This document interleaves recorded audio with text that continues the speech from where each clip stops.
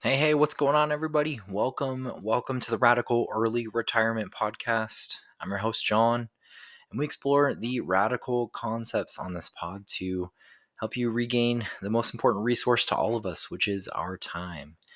So today's episode, we'll make it pretty brief, I think, but it's talking about housing, and housing is seeing a massive drop off.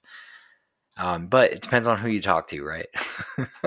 No disrespect to realtors, but I've never heard negative news from any of the realtors we've ever worked with, or any of my friends who are realtors. And it's funny, we our property manager. Oh gosh, every month we get like email updates. I don't know why, and I guess they're cool, but it's almost like a newsletter.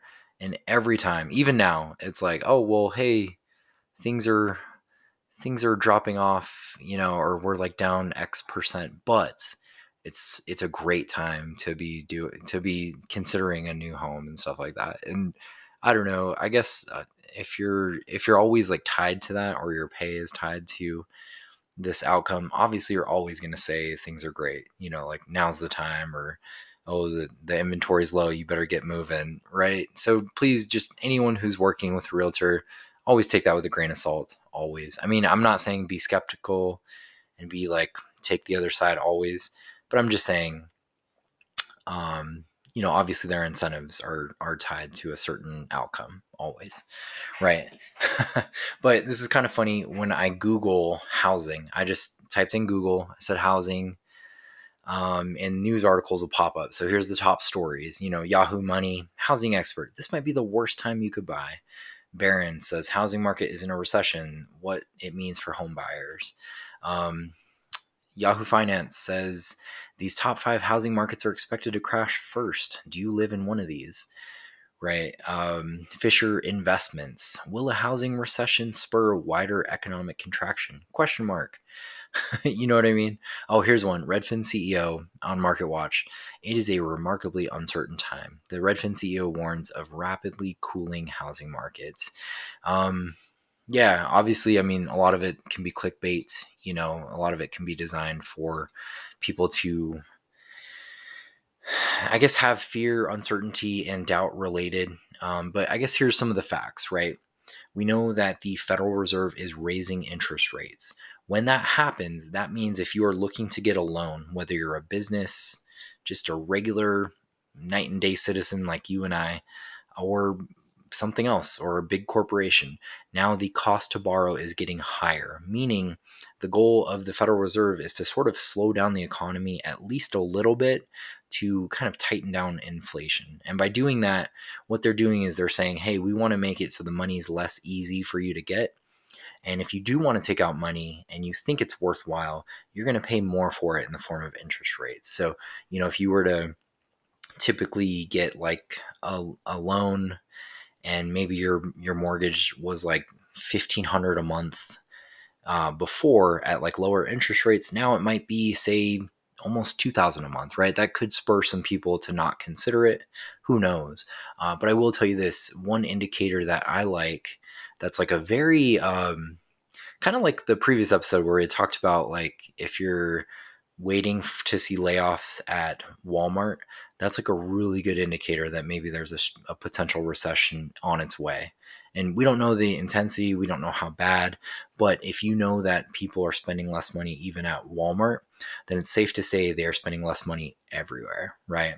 So that's kind of the easy indicator I like to look at. Same thing with housing. This is really easy for us, is like, now, ironically, we're getting calls left and right from people that were quoting really, really high in the past, contractors, people that we wanted to do work, things that we were considering. Now they're calling back saying, hey, what do you think about this quote? We tell them it's too high, obviously. And then they come back way lower. It's insane. So if anyone's thinking about, redoing something, house, kitchen, whatever, bathroom, maybe you are getting to a point where the leverage is more in your territory, because a lot of these people are potentially having no work now. And that's good and bad. It's great from the perspective of you're not paying just bloated, inflated prices, but it could be bad because if none of them are getting work if we're starting to see a slowdown in the overall economy, then you're going to start seeing ghost towns.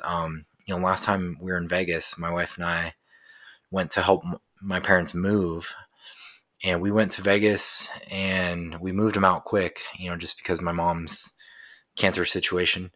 And there was construction literally every block we drove down was new construction happening. It was apartments, it was office buildings, it was insane. And here's what's funny is in 2008, this is actually how my parents got their house down there, is that it was the same thing. Things were going crazy, just bananas from like 2004 all the way up until about 2008, 2009. And then when the recession hit, it was a ghost town in Vegas and just everything plummeted. So that's kind of the thing, is like we're seeing so much construction everywhere. Eventually at some point you weren't getting calls back from like realtors or brand new housing developments if you were inquiring. And now you're getting tons of calls from them, right? So this is a big sign that things are clearly slowing down. Everyone's hurting to try and get some business, try and make sales, etc. So keep that in mind. That is definitely an indicator that we are at least seeing a slowing. I personally feel that we will see a pretty big drop off, but I'm still looking and watching, waiting. That's what wifey and I are doing. We're just kind of sitting tight, keeping ourselves at bay and waiting for bigger drop offs to make to get more investment properties, basically. So that's kind of where we're at the moment. I hope everyone else is doing well.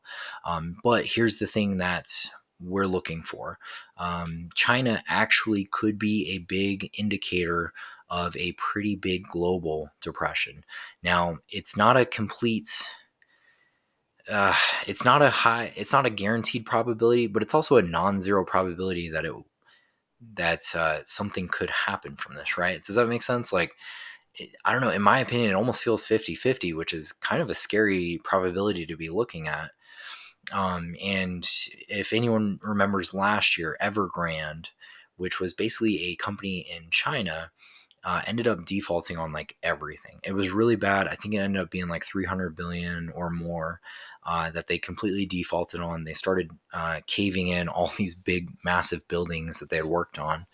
And essentially what that meant is kind of like what 2008 was, where we were just giving out loans to everyone. Do you breathe? Do you have two legs? And do you have a social security number? If so, here's a loan for you. Here's a loan for you. It was kind of the same thing. And eventually that catches up, and you've gotten to a point where we've grown too big and there isn't enough sustainability there. That could be an issue, right? And right now, the thing that I'm more nervous about isn't exactly that. I feel like that could be the canary in the coal mine from a China perspective. But since China has like their state-run media, here's what's happening, and it's really scary, I think, is that they're sort of controlling the narrative. The news isn't getting out very much, but people are not able to actually take out their money from their banks in China. And that's becoming an issue, right? Like if that happens, it kind of signifies some of the issues we've had in the US in the past, especially during the Great Depression, where, you try to take out your money and there's nothing doing. You can't take out anything. And for that reason, they had to make sure there weren't bank runs to, kind of zero out all the assets, because banks can't actually fulfill all of their liabilities, especially all at once. And so China, surprisingly, could be running into situations like that. Let's just say that becomes an issue. Let's say you start seeing, I don't want to say anarchy, but just like chaos, right? Well, then the factories aren't running. Then electricity maybe is having issues and blackouts. And that's actually something you're seeing in China, right? They're having electricity and energy constraints that only certain factories can run at certain times. I mean, these are literally all the same exact things in a formula that creates some type of a recession or depression. So bear that in mind. And if that's the case, then maybe the factories aren't running and we start seeing supply side recessions again, maybe another microchip shortage, right? Like it could be a million things that could run into this and lead into other issues in the future. So just bear that in mind. I don't know where anything's headed. I have no idea, no guarantees. But if we just look at things in the past, you're almost seeing a rhyming of certain things happening. And maybe we run into that situation again. So with that being said, stay tuned, hang tight. We are going to talk about a new income trade that I made here, which is pretty good. I think 1 or 2 weeks in trade, a couple $100. Let's chat about it. All right. So income trade here was in the Qs. QQQ. Ended up doing a call credit spread. And what this means is that I ended up making this trade with income in mind. And I said to myself, hey, the market's looking a little toppy and weak. I don't think we're going to go past this level. And if we don't, I'm going to make money. And so what we ended up doing was we had sold the 325 call and we bought the 330 call to keep our risk defined. And we collected on this one $550. Right now, we're at about a 60% profit from that trade. So this will close out in a few days, and I'm looking to target, honestly, at 60%. I should probably start taking profits. So I put in a order for tomorrow to close out at least half of my position. And then what will happen is I'll see how this progresses over the next day or two. And at that point, I can either close out for more profit, or if I close out with a little bit less profit than I did, at least I pocketed my first half of the position at that time. So again, it was a call credit spread on the QQQs. This is basically like the NASDAQ ETF type of look. And again, it was you sold the 25 call and bought the 330 call. And this was for September 2nd expiration. So looking pretty good.